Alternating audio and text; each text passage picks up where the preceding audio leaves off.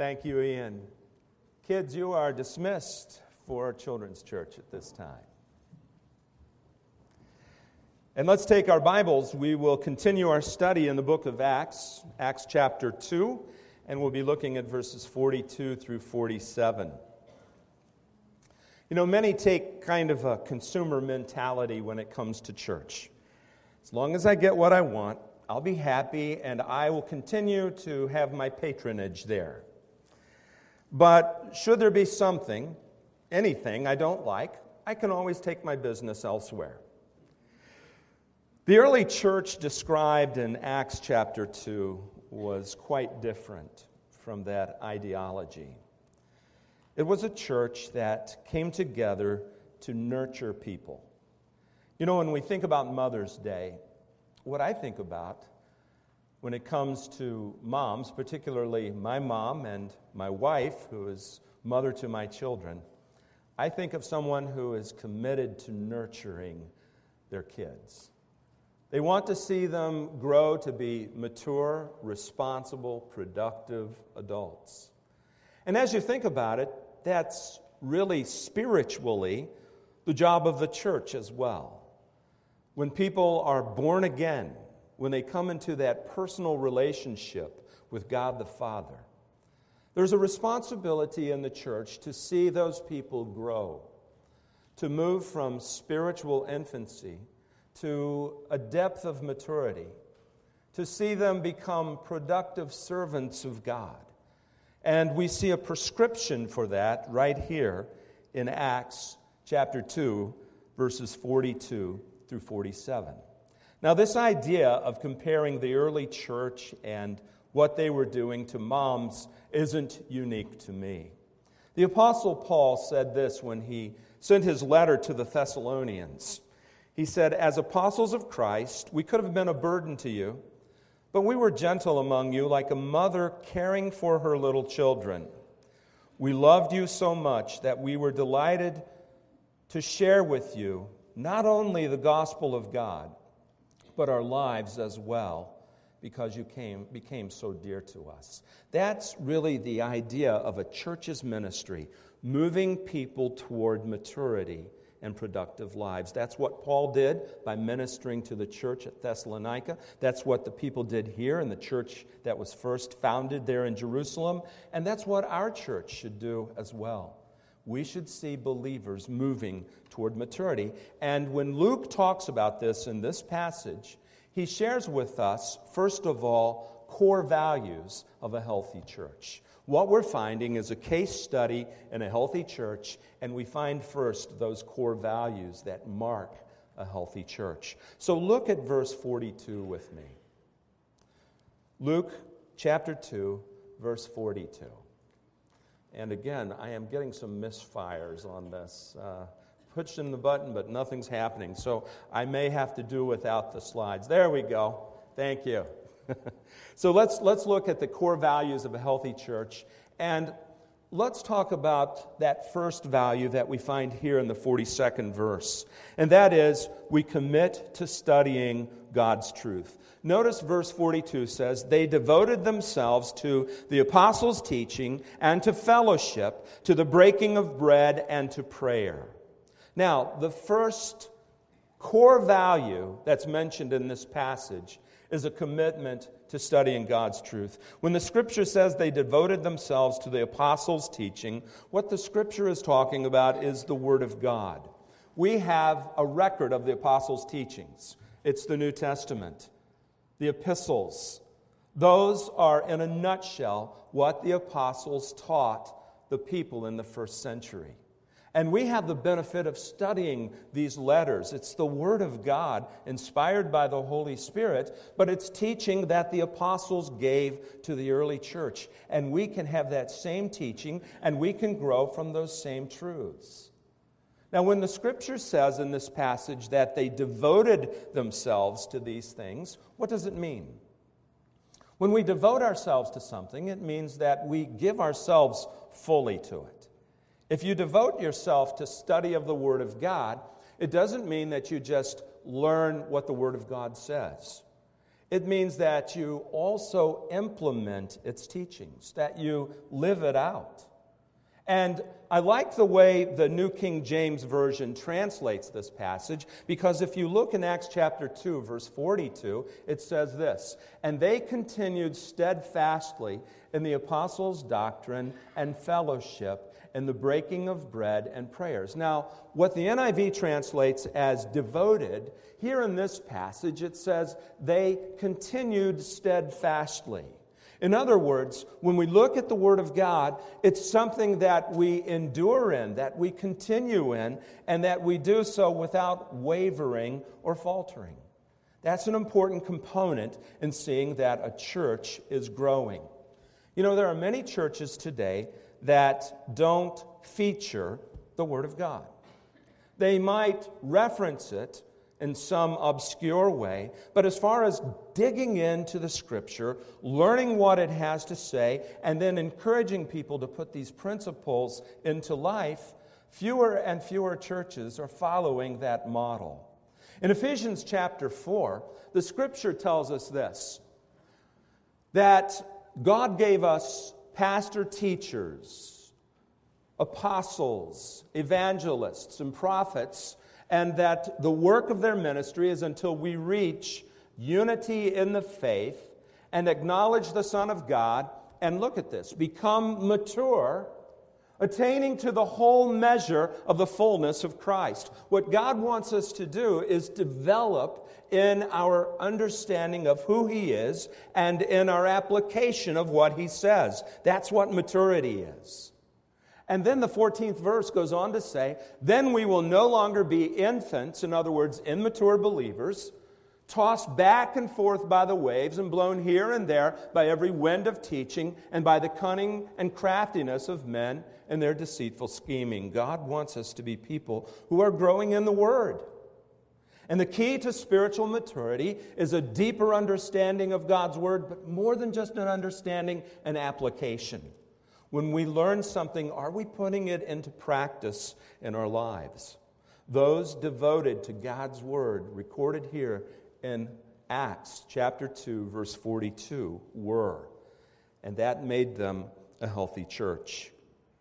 Timothy in 2 Timothy 4:2 was encouraged again in the Word of God when it says this, "Preach the Word. Be prepared in season and out of season, correct, rebuke, and encourage with great patience and careful instruction. For the time will come when men will not put up with sound doctrine, but instead, to suit their own desires, they will gather around them a great number of teachers to say what their itching ears want to hear. They will turn their ears away from the truth and aside to myths." That's the danger of not teaching the Word of God. Instability, immaturity. God wants us to be mature followers. So, the first core value of the early church, commit to studying God's truth. But then we come to the next core value, and that's we are to connect with one another in meaningful worship. In the early church, they studied the Word. They devoted themselves to it, but they also devoted themselves to fellowship. Now, what is fellowship? Fellowship is to share with others. And even more than that, the original language in which the Scripture was written gives us a word that expresses fellowship, and it means that we are to participate in one another's lives. We are to have a sense of belonging to one another. It was inconceivable to the early church that you would belong to the church and not be a part of the church. It's interesting because some of my friends who are pastors have those church membership rolls that are membership rolls of 1,000 with an attendance of 100.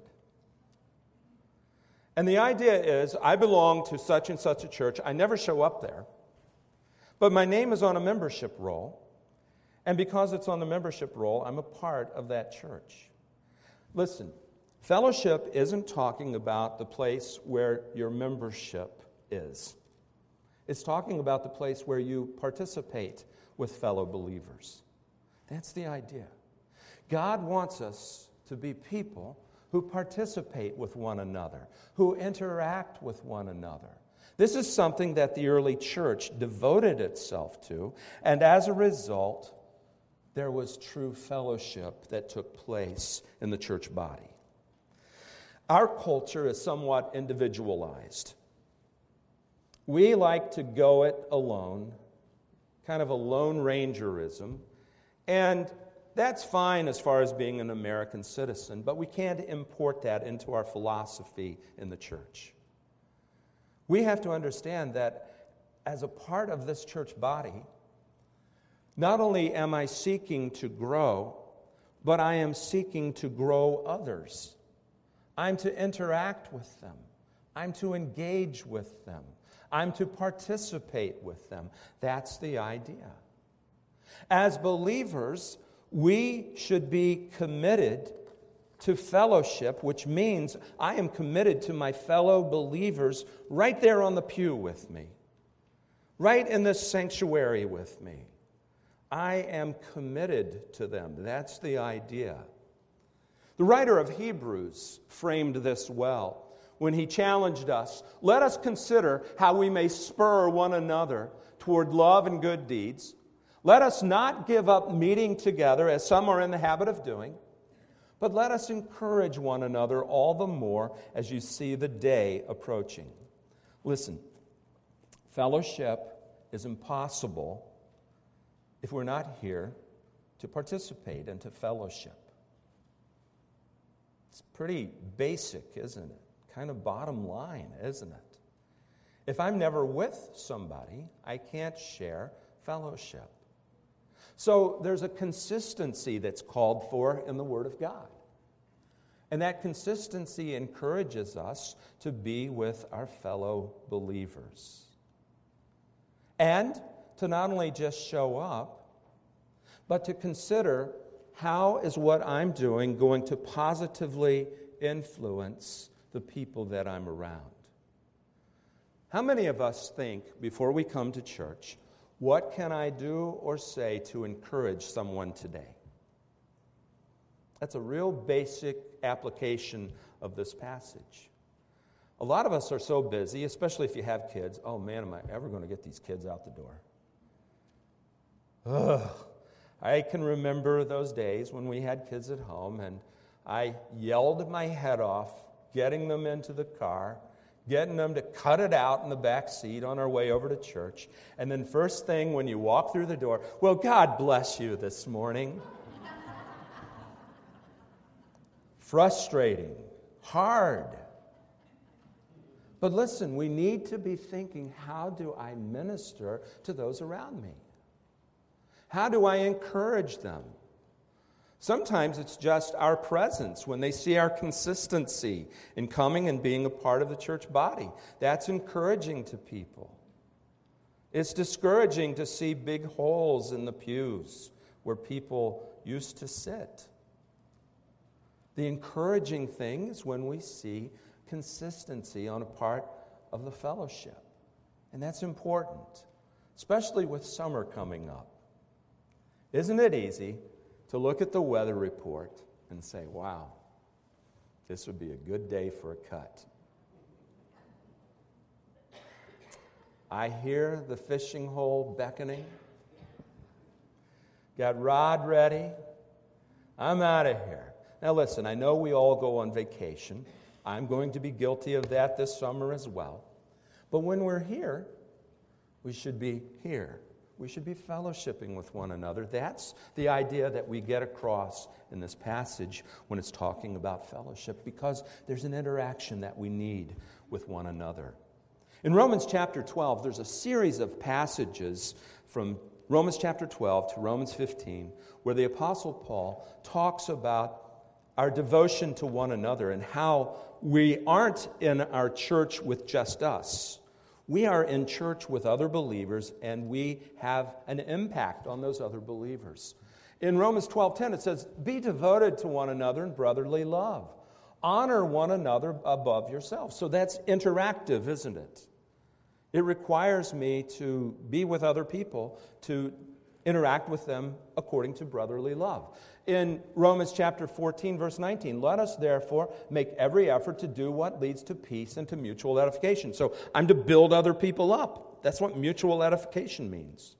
I'm to think about how I can help others in their spiritual journey. And then Romans 15:5, may the God who gives endurance and encouragement give you a spirit of unity among yourselves as you follow Christ. So again, the idea of togetherness, right? We're a unit, and there is to be a connection that we have with one another, and we are to follow Christ together, verse 6, so that with one heart and one mouth you may glorify the God and Father of our Lord Jesus Christ. The Scripture is clear. God wants us in one another's lives. That's the idea, and that's what this early church was doing. They were devoting themselves to this. And then we come to the next core value. We continue to worship at the Lord's table. Now, notice it says they devoted themselves to the apostles' teaching, to fellowship, and I like the way it's framed here in the NIV, to the breaking of bread. Now, breaking of bread can be a common euphemism for just sharing a meal together. But the way this is framed in the original language, this is more than just us coming together and eating a meal together.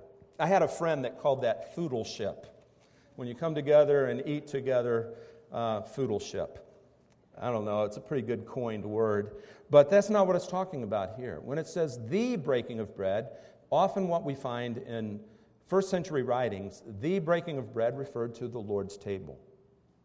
And that's one of the ordinances. You know, I find it significant that this command, come together and observe the Lord's table, and baptism, which is also a command of the Lord, which we looked into last week, they're both mentioned within just a few verses of one another, right here in Acts chapter 2. Luke is emphasizing that these two core values are essential. Baptism, remember, communicated that I am following the Lord, leaving my old life behind, and I am connecting to a body of believers. That's why God commanded it, so that we would put that into practice in our thinking. But here he's commanding the Lord's table for many of the same reasons. Number one, when we reflect on the Lord's table, we are looking back to what Jesus did for us on the cross. It's a command that he's given us, but it's a command with a purpose. It's not just a ritual or a rite that we observe. There's a purpose behind it, and that purpose is to help us remember what Jesus did for us. But there's a reason that we don't do either baptism or communion all by ourselves. We share communion with the body of believers because it's an expression that I received Christ as my Savior, you received Christ in the same way, and we are in Christ together because of his sacrifice. That's why communion is such a precious, precious part of our worship. And the early church devoted themselves to this. And then they called upon God in prayer. This is another core value, prayer. When we look at that 42nd verse and we see this call to prayer, I think that this is something, again, that churches need to commit to. We have opportunities for prayer in small groups. We have opportunities for prayer in our group that meets downstairs on Sunday mornings at 9 o'clock. I'll get it right this time, Don, wherever you are. At 9 o'clock, it's important that we commit to opportunities like that. And then something that I believe our church is going to move toward, having more opportunities for corporate prayer. When we had the National Day of Prayer, that was a time of sweet fellowship. It was a time of wonderful prayer. And you know, something that's unfortunate, often we don't find people gravitating to prayer until there's a catastrophe. Remember back in 2001, 911, prayer was full when we offered an opportunity. We said we're going to pray for our nation, we're going to pray for safety, we're going to pray for the families. Just about standing room only when it came time to pray. when the church goes through a hurtful or difficult time, prayer meetings are full. But listen, sometimes we get so in the zone to where we just say we're doing ministry, we're doing our thing, that we forget the power for ministry comes through prayer. When you look in the early church, 120 people became almost 3,200 people. Why? The power of prayer. They prayed, and in one day, the church was added to it. And I'm not talking about numbers. Numbers don't matter. What I'm talking about are committed disciples who are devoting themselves to the apostles' teaching, who are committing themselves to the fellowship within the church body, who are committing themselves to the ordinances, the commands of the Lord, and people who are devoting themselves to prayer. Prayer was the vehicle that God used to see these things happen.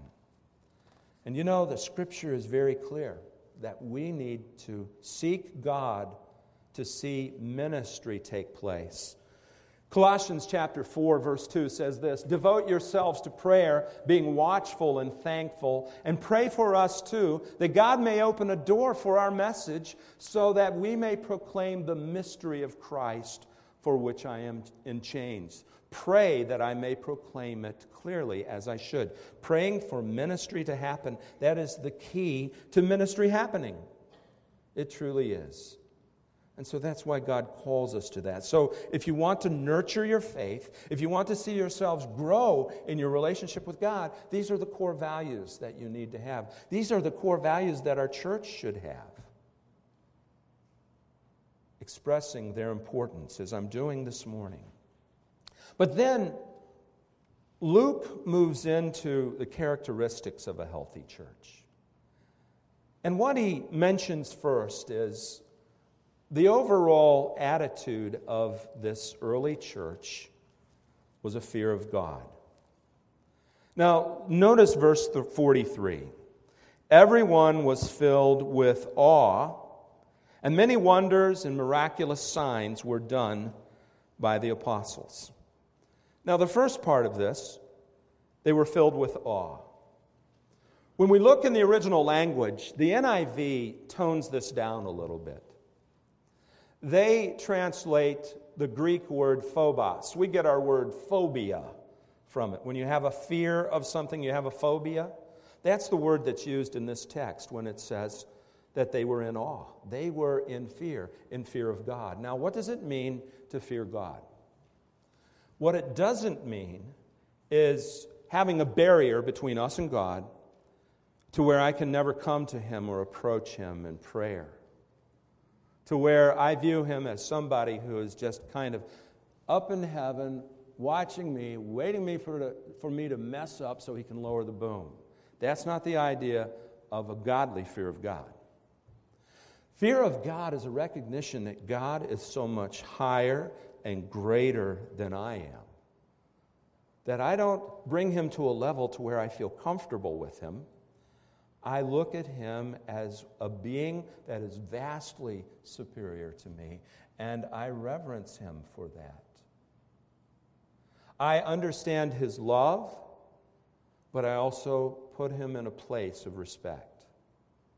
Now, some of you had fathers who were challenging. It was hard to love your dad, and sometimes it was somewhat earned because they were just difficult to get along with. I had a wonderful dad, and I'm thankful for that. And you know, I loved my dad, but I also respected him and feared him when I would step out of line. Not that he would abuse me, but that I would disappoint him. That was the idea that I had. I did not want to do something that would disappoint my dad. And so this understanding of love and fear was taught to me by my dad and his example. And that's the way it should be in our understanding of God. Those of you who had a challenging father will have a hard time understanding this. But there is that balance that can take place between love and fear. And that's what God is calling for. And look at what else this 43rd verse says. They were filled with this godly fear, this awe, and God was doing something in their midst. There were many wonders, miraculous signs that were done by the apostles. Now, in this first century church, God was doing amazing things, amazing work within the church through the apostles. God was establishing the leadership and the authority of these people, of these apostles. And there are passages that talk about the signs of an apostle that demonstrate their authority. First of all, 2 Corinthians chapter 12, verse 12. The things that mark an apostle, signs, wonders, and miracles, were done among you with great perseverance. One of the purposes that the apostles had, and we'll see this in the book of Acts, where they do healing, where there is a person raised from the dead. We're going to see some amazing things that are done in the book of Acts. And part of the reason was to establish that these apostles were sent by Christ to do the work of Christ. So it's something that's very important. And then we also find this in Hebrews chapter 2. It says, "How shall we escape if we ignore such a great salvation? This salvation, which was first announced by the Lord, was confirmed to us by those who heard him." Now look at verse 4. "God also testified to it by signs, wonders, and various miracles and gifts of the Holy Spirit distributed according to his will." That fourth verse sounds a lot like what we've seen here in the book of Acts, doesn't it? God did that to establish their teaching, but also to engender fear in the presence of God. You know, when we come together and we worship, there is the presence of God. And we need to come into this place not viewing it as an assembly, not viewing it as just a gathering of people, but these are fellow believers indwelled by the Holy Spirit. And the presence of God, there's something special that takes place when we come together to worship. Sometimes we are so geared toward our preferences in worship that we forget of the power of worship and the fact that we have come here to do a very holy thing, lift up the name of Jesus Christ. To make sure that those around me are exposed to worship, lifting up his name, honoring him. That's what God wants us to key in on. So the first characteristic of the early church, they chose to fear God. The second characteristic, they chose to care for one another's needs. Look at verse 44. "And all the believers were together and had everything in common." Now, unfortunately, there are some people that take this verse and they distort it. They say, see, this is an early example of communism.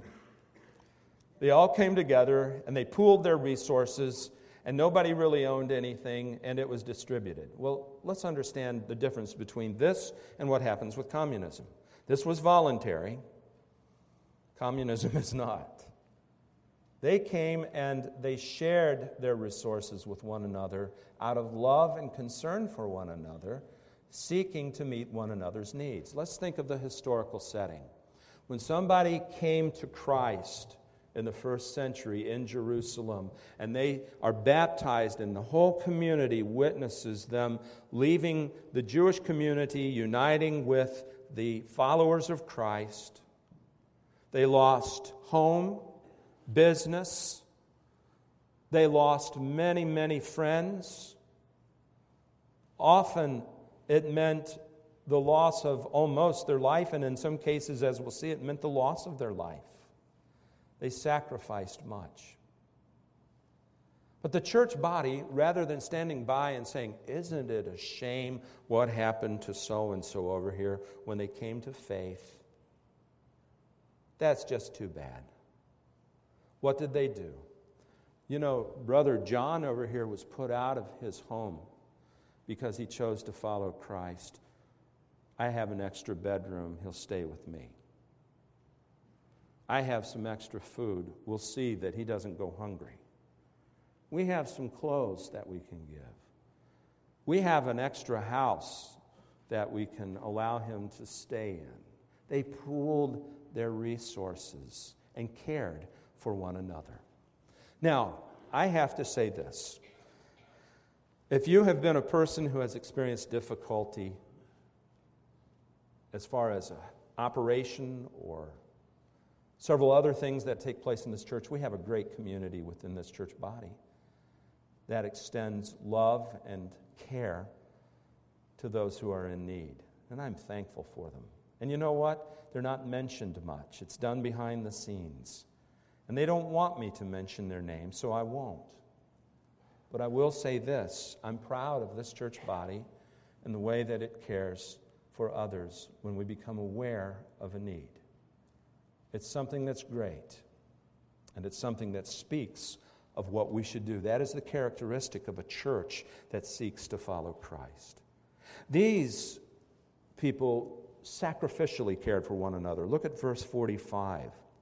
Selling their possessions and goods, they gave to anyone as he had need. So very clearly, one of the characteristics of a really healthy church is caring for one another's needs. Then we come to the next part. The next characteristic is we choose to be a part of a church community. Look at verses 46 and 47. Every day they continued to meet together in the temple courts. Now, the NIV, again, waters this down a little bit in its translation. The literal translation that we find in this passage is a little stronger. It says that they were continuing with one mind. It was more than just continuing to meet together. It was that there was a oneness, a unity that was taking place in the early church. And notice verse 46 says they continued to meet together or continued in one mind in the temple courts. Now, because there was not opportunity for a large church in those days, one of the larger meeting areas would have been one of the courts of the church. So often they would go there and they would carry on worship of God and pray together. And it did two things. One, it gave them the opportunity to come together as a body. But number two, think of the testimony that it was to those who had come to the temple to worship God not through Jesus Christ, but through a religious system that they had bought into. This was a testimony and outreach.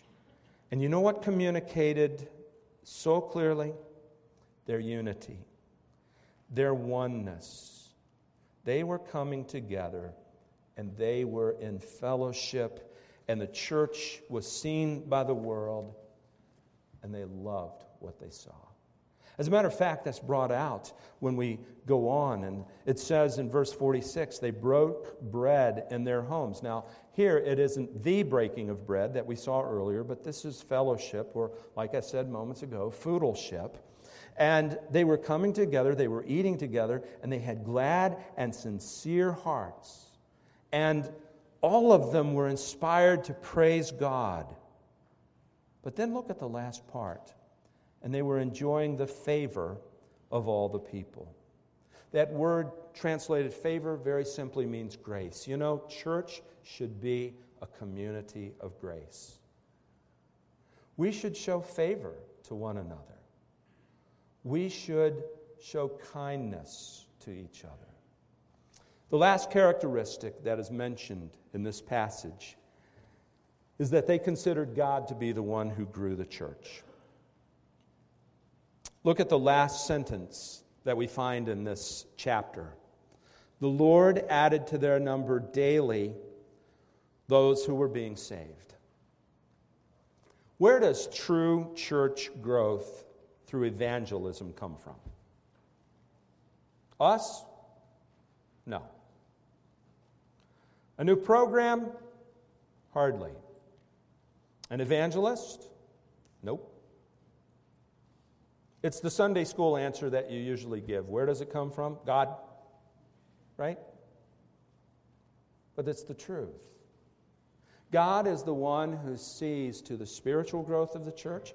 God is the one who adds to the church. We're to be faithful to the core values that are mentioned in this passage, and God does the work. That's the idea. Commitment to what God outlines for us, God gives the increase as He sees fit. In 1 Corinthians chapter 3, the church at Corinth was not like the church in Jerusalem that's mentioned here. A lot of static, a lot of argument. There were groups that would gravitate to personalities, and some would gravitate to Apollos, some would gravitate to the Apostle Paul, and they would argue with one another. I'm a follower of Paul, I'm a follower of Apollos, and a church divided resulted from that. But in writing to the church at Corinth, Paul wanted to give them perspective. And this is the perspective he gave. I planted the seed. Now here he is talking about the seed of God's truth. I planted the seed. Apollos watered it, but God made it grow. So neither he who plants nor he who waters is anything, but only God who makes things grow. You know, that's such an important perspective for the church body. Sometimes we can have that favorite teacher that we gravitate toward. This guy has it all down. Anything that he says, carve it and granted, it's gospel.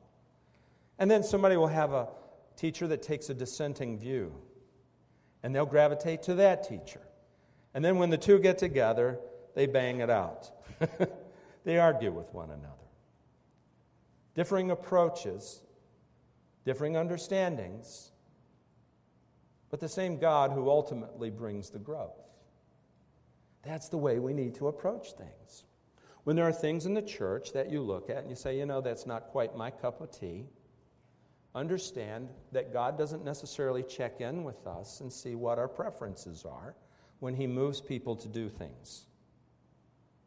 God does the work. And we need to embrace that and count on that and consider that what goes on is the work of God. I'd better do my best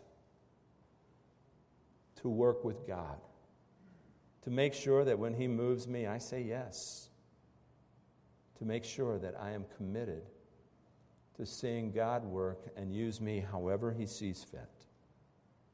This morning, we've seen the importance of having a church that comes together in unity, that has fellowship around God's Word, fellowship around prayer, fellowship around the communion table. We've seen the importance of entering into a relationship with God through a personal faith in Jesus Christ and following His command, seeing that He's Lord. We follow Him in baptism. We follow Him in communion. This is what God prescribed for the early church, but this isn't unique to the early church. This is something that God wants to see in any church. And this is a model that God gives you and me so that we will follow and see God bring the increase. Wouldn't it be great to be like this church where we see God adding to our number daily? That's what God wants. That's God's plan. That's God's model. Let's pray. Father, we thank You for this text.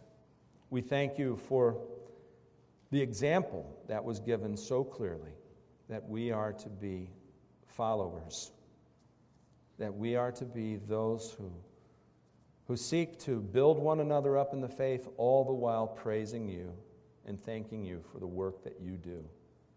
May we be faithful to that calling, we pray. In Jesus' name, amen. The reliance on the Lord that Pastor Rob was just talking about is actually what this whole song is about. So please stand as we sing.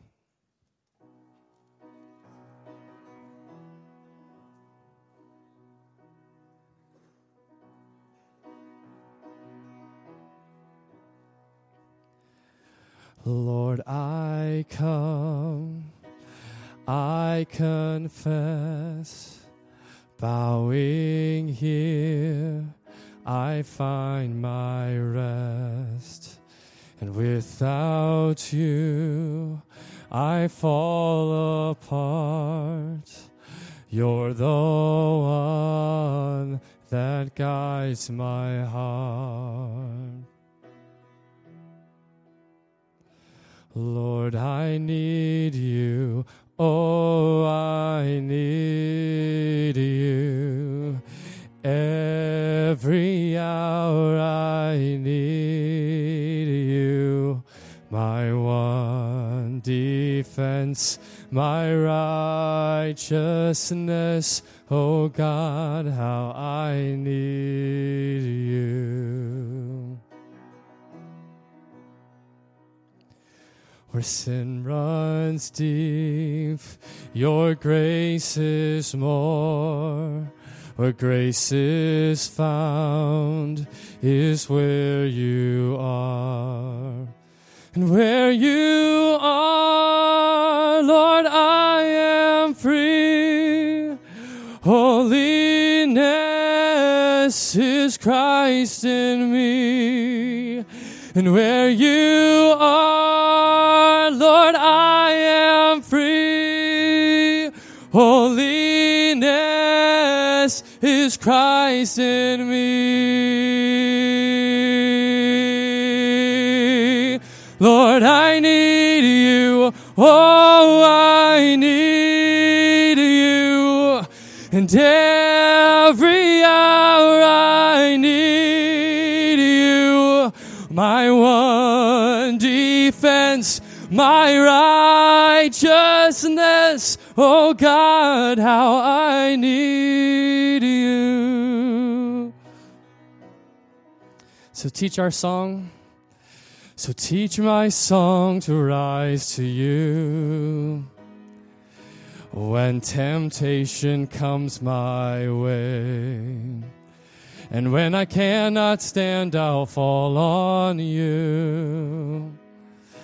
Jesus, you're my hope and stay. And when I cannot stand, I'll fall on you. Jesus, you're my hope and stay. Lord, I need you. Oh, I need you.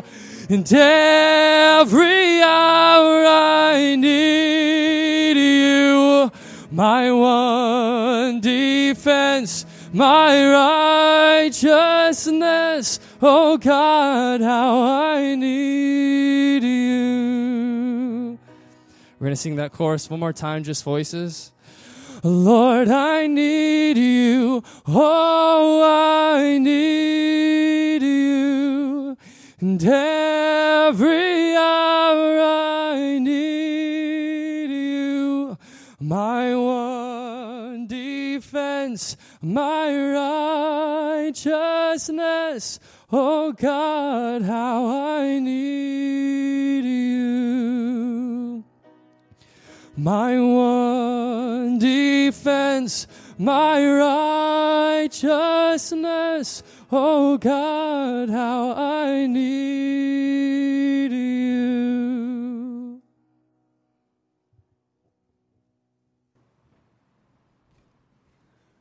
Let's pray. Many times, Father, at church when we pray, we always pray in we and us. But sometimes, Lord, we need to pray in a personal pronoun I. When, Father, did I stop worshiping you? Father, when did I stop reading your word? Father, when did I get so critical? Father, why don't I pray more often? Or, Father, why don't I see you in everything, Father? Father, why don't I call for you for wisdom and guidance? Father, when did I stop having devotions with you? Help us, Father, to come back to you. Amen.